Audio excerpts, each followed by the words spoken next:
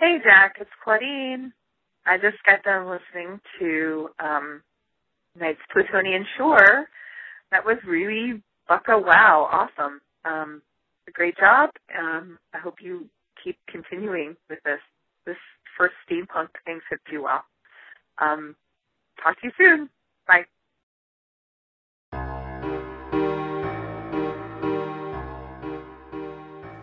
Imagine That Studios and Koru Studios, in association with Harper Voyager Books, presents Tales from the Archives, Volume 1, the official anthology of the Ministry of Peculiar Occurrences.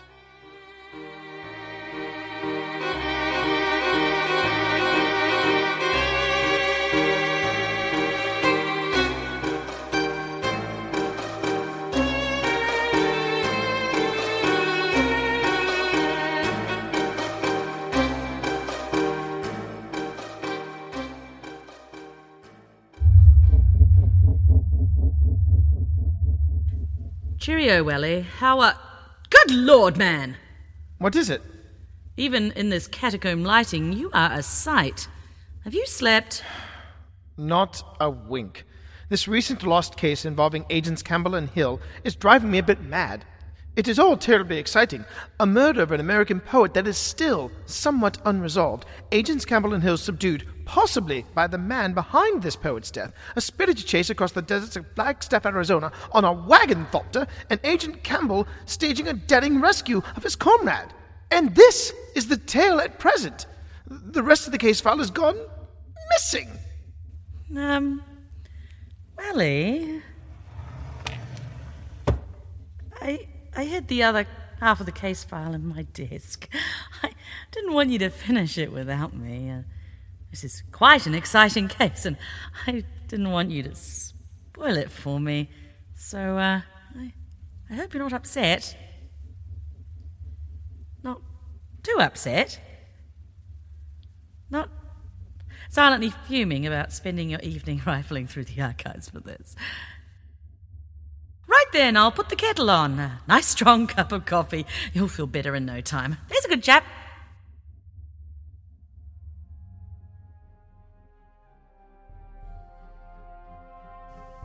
Get your friend off the train before it reaches Eastwood Ravine, Amboy said, consulting two of his watches, the brass horn just barely conveying his quiet words.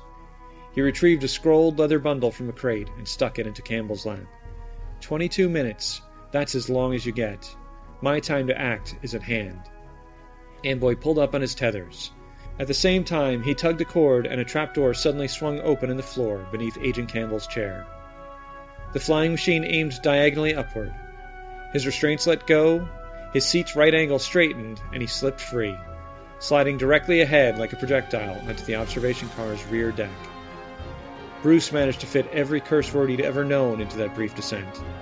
He rolled to save his ankles from fracture, slamming hard into the carriage's interior wall.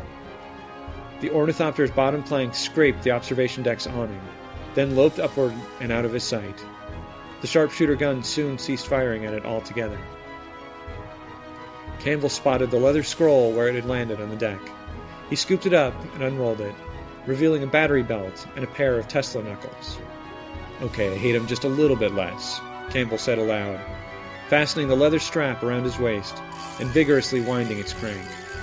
The knuckles began to hum and tingle on his fingers. He pulled himself to his feet, just in time to greet the quartet of usher thugs re-emerging from inside the car. The fight scene lasted only a few seconds. 3 slumped bodies, one more receding on the tracks behind them. He stared down the carriage door, the rhythmic clack of trucks on rails scoring his hesitancy. He silently chided himself, but still could not dismiss the recalled image of that ghastly beetle stepping out onto the old man's face.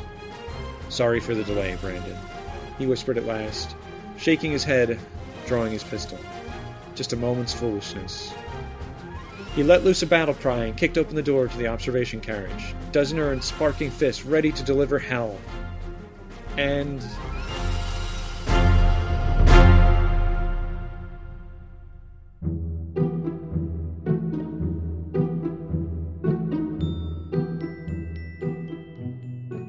found a car full of children, 19 if he'd counted, overseen by a dozen elegantly dressed women and portly, lavishly attired gentlemen, all frozen in mid-activity, staring at his entrance. Broken glass, smoldering cigarettes, and swirling brandy and snifters. Though some children played in the cleared floor, no face was untouched by tension. The car's interior was not laid out in rows of passenger benches or sleeper compartments, but rather a spacious lounge-type area, with couches, tables, and even a bar. His throaty yell trailed off weakly into a cough, then silence. The Tesla knuckles' low crackling was the only noise. A toddler nearby on his mother's skirts was suddenly all lower lip, before succumbing to a wail of his own. 3 men stepped forward to greet him. Tree-trunk-thick arms folded over a massive chest of expensive tweed, wing-tip collar, gray velvet waistcoat, and oversized white-gloved hands. Campbell looked up into a menacing, clean-shaven face beneath cropped, sand-colored hair. To his growing dismay, an identical copy appeared to the man's left, this one wearing a steam sword, then another on the right, this one's neck mossed with curly beard hairs. Triplets? Rod's a year younger. The lead nodded toward the bearded one, who was otherwise indistinguishable. Who the devil are you? Mr. Campbell, I am truly amazed to see you. He recognized the voice that rang out from behind the men. Looking past them, he spotted the eye-patched old man, seated at a central table, with a somewhat happier 11-ish boy on his knee. To his astonishment and great relief, a very pale, sleepy-eyed Brandon Hill sat upright in the chair next to Charnisser, a hazy grin upon his face. Is anyone hurt? Bruce called. We're all safe, no thanks to your friend. Get yourself a drink and come sit down. The mother lulled her screaming child to a steady blubbering. The human blockade stepped slowly aside, maintaining their tripled glowers and folded arms. Campbell took a hesitant step. Amboy seemed to notice. I'm surrounded by my family here, all the sons, daughters, spouses, and grandchildren, who agreed to accompany me to Baltimore for this one last grandiose purpose. You've just met 3 of my boys. I certainly wouldn't set any dangerous creatures loose in their presence, now would I? Campbell shuddered, dropping the old man's gaze, and approached a blonde gentlewoman, presumably one of his adult daughters. She blushed and fanned herself as he smiled and shook her hand. Charnisser cleared his throat. The 11-ish boy slid from his grandfather's knee, ran off after a girl cousin. The ambient wind noise changed a moment as the children opened the carriage's far door. Hey, Bruce, who gave you the antidote? Brandon Hill said. Come and sit with me and Mike. He's a nice chap. Campbell winked at the woman, then walked over and took the proffered chair, all business again, trying not to meet the old man's eye patch. He's not a nice chap, Brandon. He murdered Edgar Allan Poe. But that doesn't matter right now. There's an awesome madman out there in a flying machine. Not my friend, by the way, bent on blowing us all to pieces at Eastwood Ravine. I saw the map. That bridge isn't far from here. We need to stop this train, or... He trailed off, looking around the room at the young children, re-immersed now in their games. Awesome? Brandon Hill said. Office of Supernatural and Metaphysical. Charnisser stood up, his demeanor become grave. Zachary from the ranch, undoubtedly. Is he planning to blow the bridge? He didn't say. Come with me, he said, walking toward the door through which Campbell had entered. Roderick, Marcus, Arnold, get a crowbar. Campbell squeezed the Tesla in his palm, frowning at the 3 Titanic brothers. Hill was able to stand and follow, a flaw showing now in his drugged cheer. Hey, Mike, why'd you kill Edgar Allan Poe anyway? Charnisser paused mid-stride. Fleeting glances exchanged between his adult sons and daughters. He looked a moment at Brandon, then lowered his eye. You gentlemen should read his work sometime. He was the most brilliant man I've ever met. Campbell winked once more at the blonde, and the entourage of 5 walked out of the carriage. The car's mostly enclosed exterior platforms were crowded with 3 usher henchmen from the next carriage. The young boy and girl who had left Michael's side stood with them. The ministry agents were suddenly aware of the Charnisser brothers' encroaching presence. Bruce Campbell sighed as the train rocked him gently back and forth on his feet, wishing for a moment that he'd declined this mission and remained in London. Thank you, Victor and Elizabeth, Michael Charnisser said, Just as I asked. Now get on back inside. The usher henchmen's guns were leveled before the children had even fully re-entered the observation car. Esteemed colleagues, these men are not your prisoners, Sharnesser called across the gap. They claim awareness of some grave threat to the Express, and I'd appreciate it if you'd escort and assist them in their efforts to root out the danger. But you will want to disarm the kangaroo agent here. An usher thug stepped across and began working at Campbell's two belts, his dozener and the Tesla crank. Campbell scowled as his weapons were removed, scanning the sky through the windows and opening, but there was no sign of Amboy or his flying machine. He was almost sorry. The disarmer retreated back to his carriage threshold, carrying both belts. Gentlemen, you'll notice there are no women or young children out here. The elder stepped between both ministry agents, his one eye alight with sinister glee. Campbell grasped his meaning a second too late. Panic exploded as the old man flipped his eye patch, only to reveal a grotesque, empty socket. I say, Hill murmured. Campbell's legs buckled. He felt his breath returning in gasps. Sharnesser burst into laughter. Agent Campbell, I wouldn't have expected you to be such a man of phobias. Very funny, old man. You almost got a mouthful of knuckles. The gold bug isn't in my possession at the moment, although I will require her back shortly. One of my twins here has it. I've recreated the Brazilian shaman's inoculations for all of my adult children. They are as safe to handle it as I am. The two of them will accompany you on the forward cars, to ensure that all efforts are successful. Be warned, Agent Oz. It'll go hard for you if any harm befalls my boys. To your task now. The ravine draws near. With a small amount of nudging, in either sullen or drugged compliance, the twins got Agents Hill and Campbell across the gap to where the ushermen stood, with guns still drawn.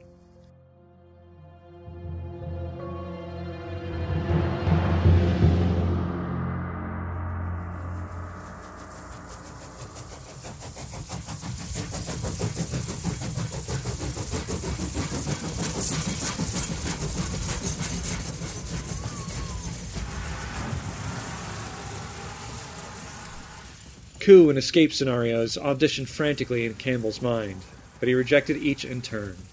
None seemed survivable for him and Brandon both. The new entourage of 7 moved single file into the next car's open door. First the 3 ushers, then Campbell behind a slouching Agent Hill, with the twins at the last. As they departed, Michael ordered the neck-bearded one to separate the couplers. Roderick worked the crowbar with brute grace, deftly unlocking the train car's handshake. He'd soon handbrake their observation car to a gradual receding stop on the rails in the trailing distance. The rear door swung shut on the carriage, pulling the agents, cutting off the outside world, leaving Campbell staring at Arnold and Marcus. The steam sword's bulbous pommel leaked white smoke like a cigarette, glowing hotly against its bearer's protective hide girdle and bracers. He had no idea whether it was Marcus or Arnold that wore it. He also had no idea which of them carried the frightful gold bug. They stood in the entry of a second-class passenger carriage, with rows of seats lining a central aisle from entrance to entrance. It was only sparsely occupied, but the men seated all wore the distinctive look of hired muscle. About 8 in all, holding a cluster of seats near the front, watching their procession with great interest. The 3 standing ushermen and the twins all began up the aisle, moving the ministry men along like a current. "So what peril are you going to save us from, mate?" asked the swordless one. His emphasis on the word mate was a clear mockery. "I don't know exactly, pardoner," Campbell said back. "But we need to stop the steam engine right now. 1, so we don't reach the bridge, and 2, so that we're close enough to get back and protect your family, if needed." "I think you're bluffing," he said. "I think you're an idiot." The other twin bared teeth and gripped his steam sword hilt. The usher guardsmen and passengers looked back nervously. Brandon staggered a step with the trains rocking, leaned on Campbell. "Bruce," he slurred, almost inaudibly. "I've been writing this poisoned act a while, waiting for my moment. I think it's now." The car rocked again, and they leapt to action, striking at the ushermen trio ahead, momentarily in denial about the formidable twins behind. Hill caused a jarring crack in the closest man's skull. Campbell moved at the one carrying his weapons, swiping the belt, flicking its crank and shoving the Tesla knuckles into the thug's neck. Hill caused another unpleasant sound in the third man, felling him. The other 8 were on their feet in an instant. Hill awaited them in a stance. Campbell didn't spare the time to retrieve his guns. He held the Tesla Nux aloft to parry the steam sword. The hissing blade stopped short, just a hand's breadth from his face. Another strike and parry, and he kicked the man backwards into his brother.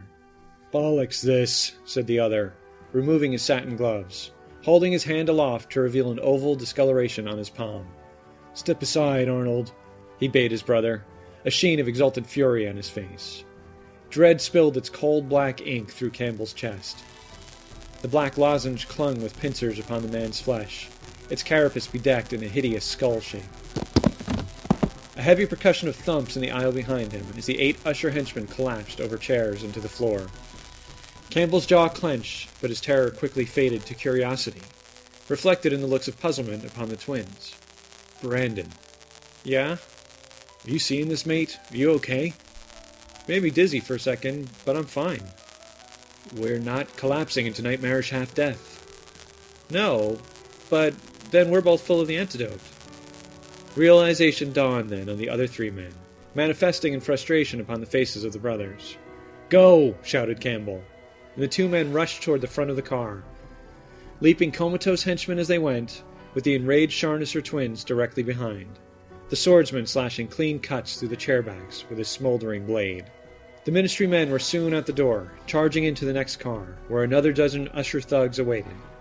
Still carrying the belt in his hands, Campbell grabbed it by the crank handle and began to swing it around his head like a child's whirligig, pressing forward, taking great care not to hit his colleague. The henchmen proved no challenge. The difficulty was in getting through them and avoiding steam sword slashes and deadly beetle fist grabs. Arnold's radiant blade bit and scorched the car's interior, seeking flesh and bone. Marcus reached with open palms every time they fell to within arm's length. The 2 of them pursued in unnerving silence, moving with machine efficiency through all obstacles. Bruce was forced on a few occasions to divert his attention backward, swinging and parrying, using his charged brass fists to buy precious seconds. The beetle's deadly touch passed within a nail's breadth of his face. He dazed Marcus with one satisfying Tesla counterpunch to the chest.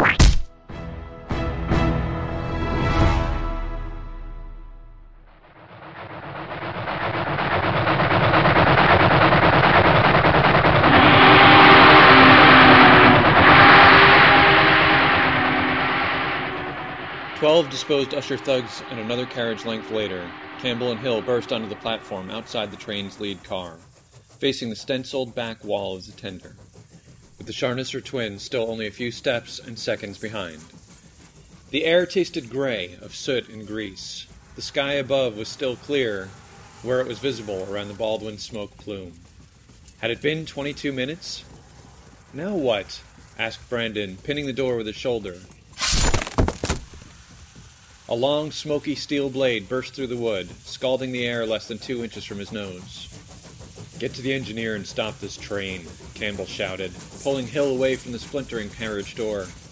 The couplers rocked noisily over the blurred railroad ties and earth below, their iron percussion speeding against his heartbeat. Both men were soon onto and into the tender, scrambling across its mound of jagged coal. The engineers and firemen stared bewildered from the cab. Agent Hill gave him a coal-blackened thumbs-up. Marcus and Arnold stood on the first car's platform, framed by the ruined door. The brothers' mute determination was more unsettling than any taunts or insults could have been. Nothing could have conveyed the anger in their expressions better than the steam from Arnold's blade. The orb at its base glowed like a sun, a hot metal globe beneath his gloved fists. "This is not what your father instructed, boys, and I promised him I'd see you unharmed," Campbell called to them, the coal rocks slipping beneath his wide stance. He scanned the empty blue sky and mountainous terrain again, saw for the first time the ravine ahead. Eastwood Ravine. His fists clenched of their own accord. The tracks bent steadily to the right, heading directly for a short length of open trestle bridge, leading one lane across to the far side cliff, where the rails disappeared into a thick copse of trees. The narrow, steep chasm below gaped like the maw of a hungry, patient beast of stone, From what he could see, the crossing and its lattice structure of boards appeared intact.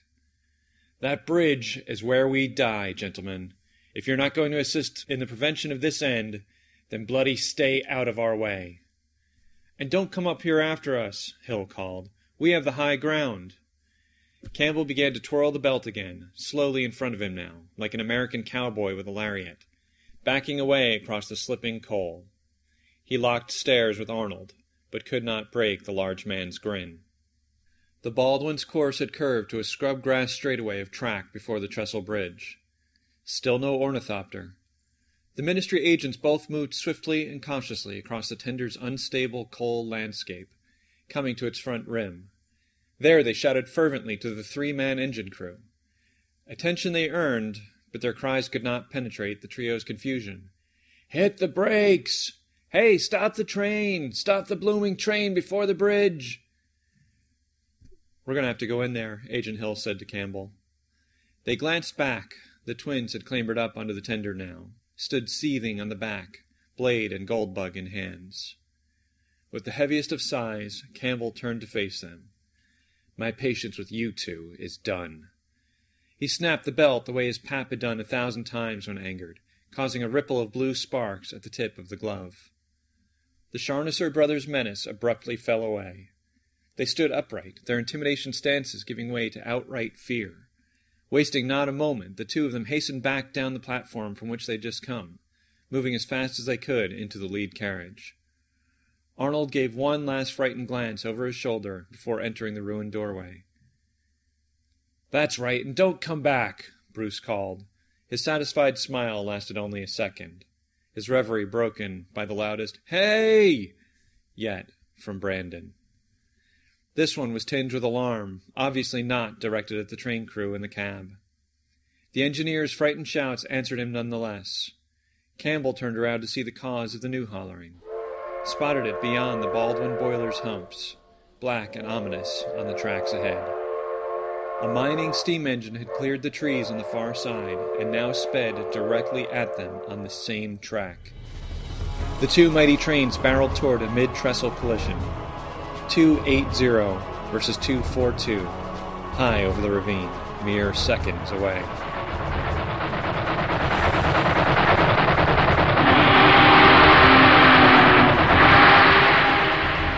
One lens stared lightless from its iron front, glinting like a cyclops' eye in the morning sun. Both engines shrieked their terrified whistles. "Bloody hell," Campbell muttered.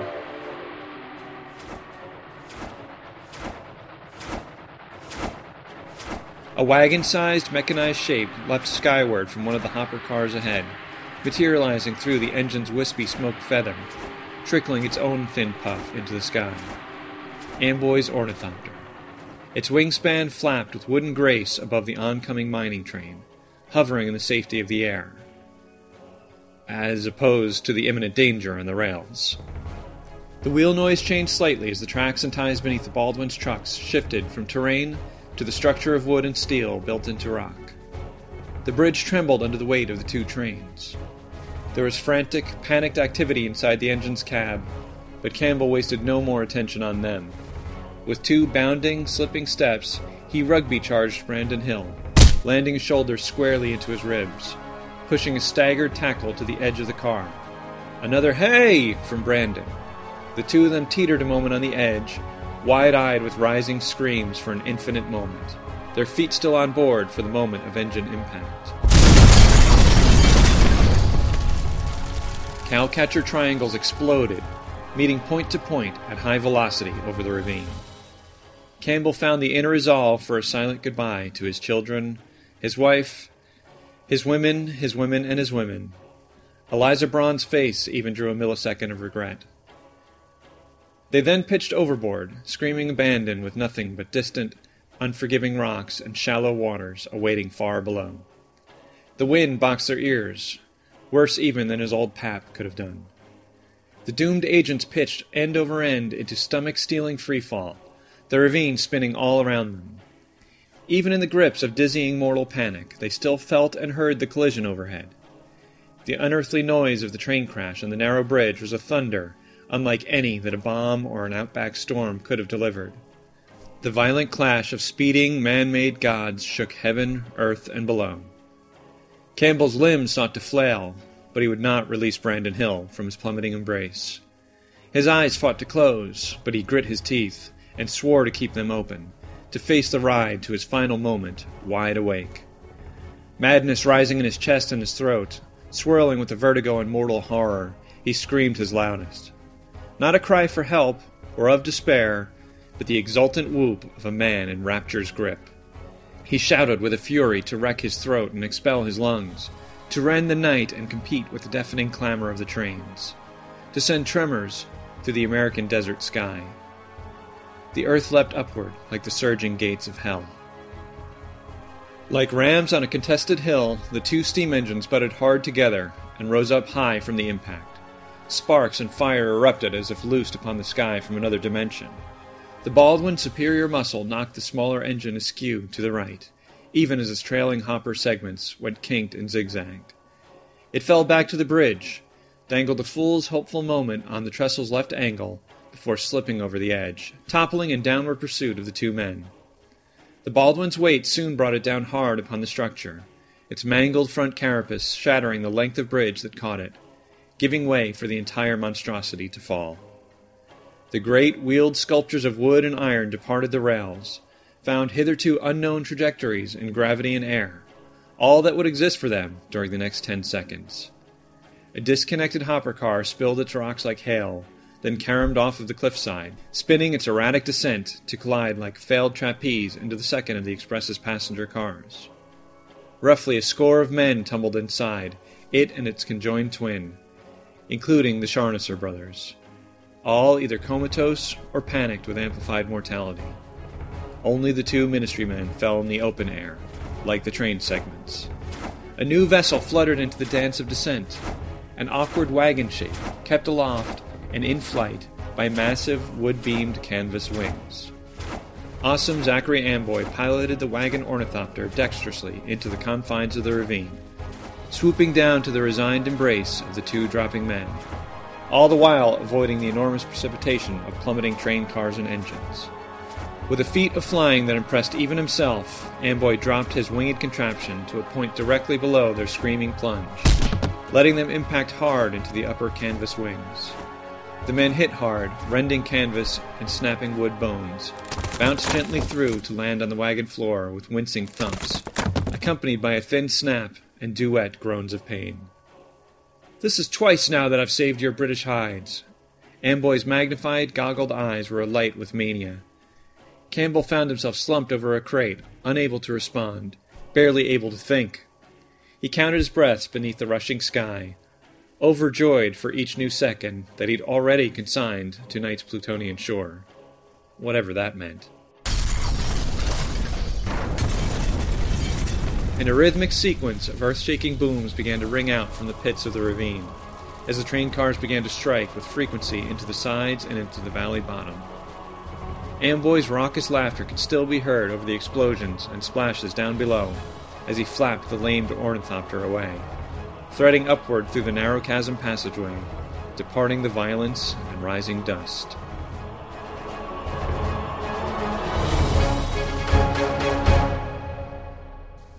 They'd found an open clearing where the disgruntled crew of Amboy's hijacked mining train milled about, on the far side of Eastwood Ravine. Amboy assisted the bruised Australian in pulling Brandon Hill from the ornithopter to the grass. The Canadian growled a curse as his wounded heel touched the earth. It had taken Campbell's full restraint not to fling himself upon the ground in a grateful embrace when Amboy had touched them down. His chest and every extremity were battered and bloodied, but intact, without breaks. He took the gauze and length of wood that Amboy had fetched from the wagon, began to set a splint upon Brandon's swollen ankle. "And Michael Charnisser is still in the train car left behind, before the ravine?" the American asked. Campbell nodded wearily. "And the gold bug?" "Embedded in Marcus Charnisser's hand, beneath a ton of steel and wood at the bottom of that valley." "The fall of the House of Usher. Well, their train at any rate." Amboy looked satisfied. "I'm going to need to leave you gentlemen here with the mining trainmen. Michael and I have unfinished business." Campbell stood to face him. Charnisser's entire family's on that car with him, a whole flock of them. Deal with him however you must, but make sure you do it away from the grandchildren. And if anyone innocent gets hurt, you'll answer to me." Amboy's smile was punch-card thin. "I saved your damn life, man. Twice. Are all Australians this ungrateful?" "Just me," Bruce Campbell said. "Just me." The mining trainmen watched the ornithopter depart with scowls to match the ministry agents. They settled into a circle on the grass, apart from Hill and Campbell. A cool wind diluted the sun's radiant coils.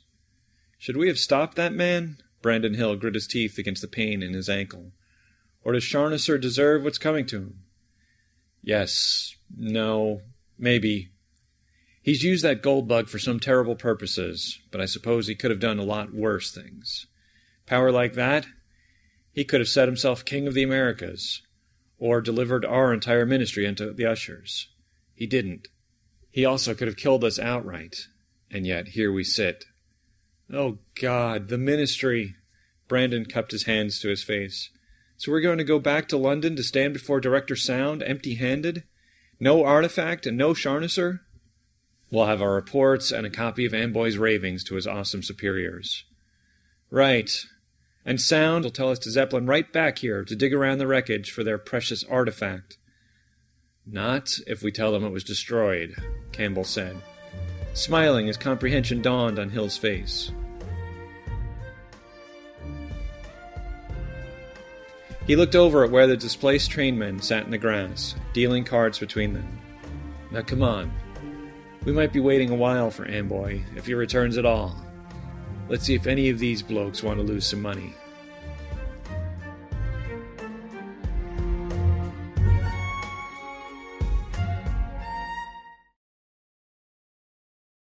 Jack Mangan is known by us and those in the Deadpan community as the Iron Man of podcasting.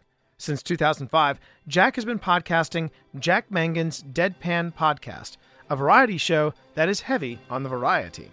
He was also part of the Podiobook Vanguard on podiobooks.com with Spherical Tomy, a novel of despair, a cyberpunk samurai's tale.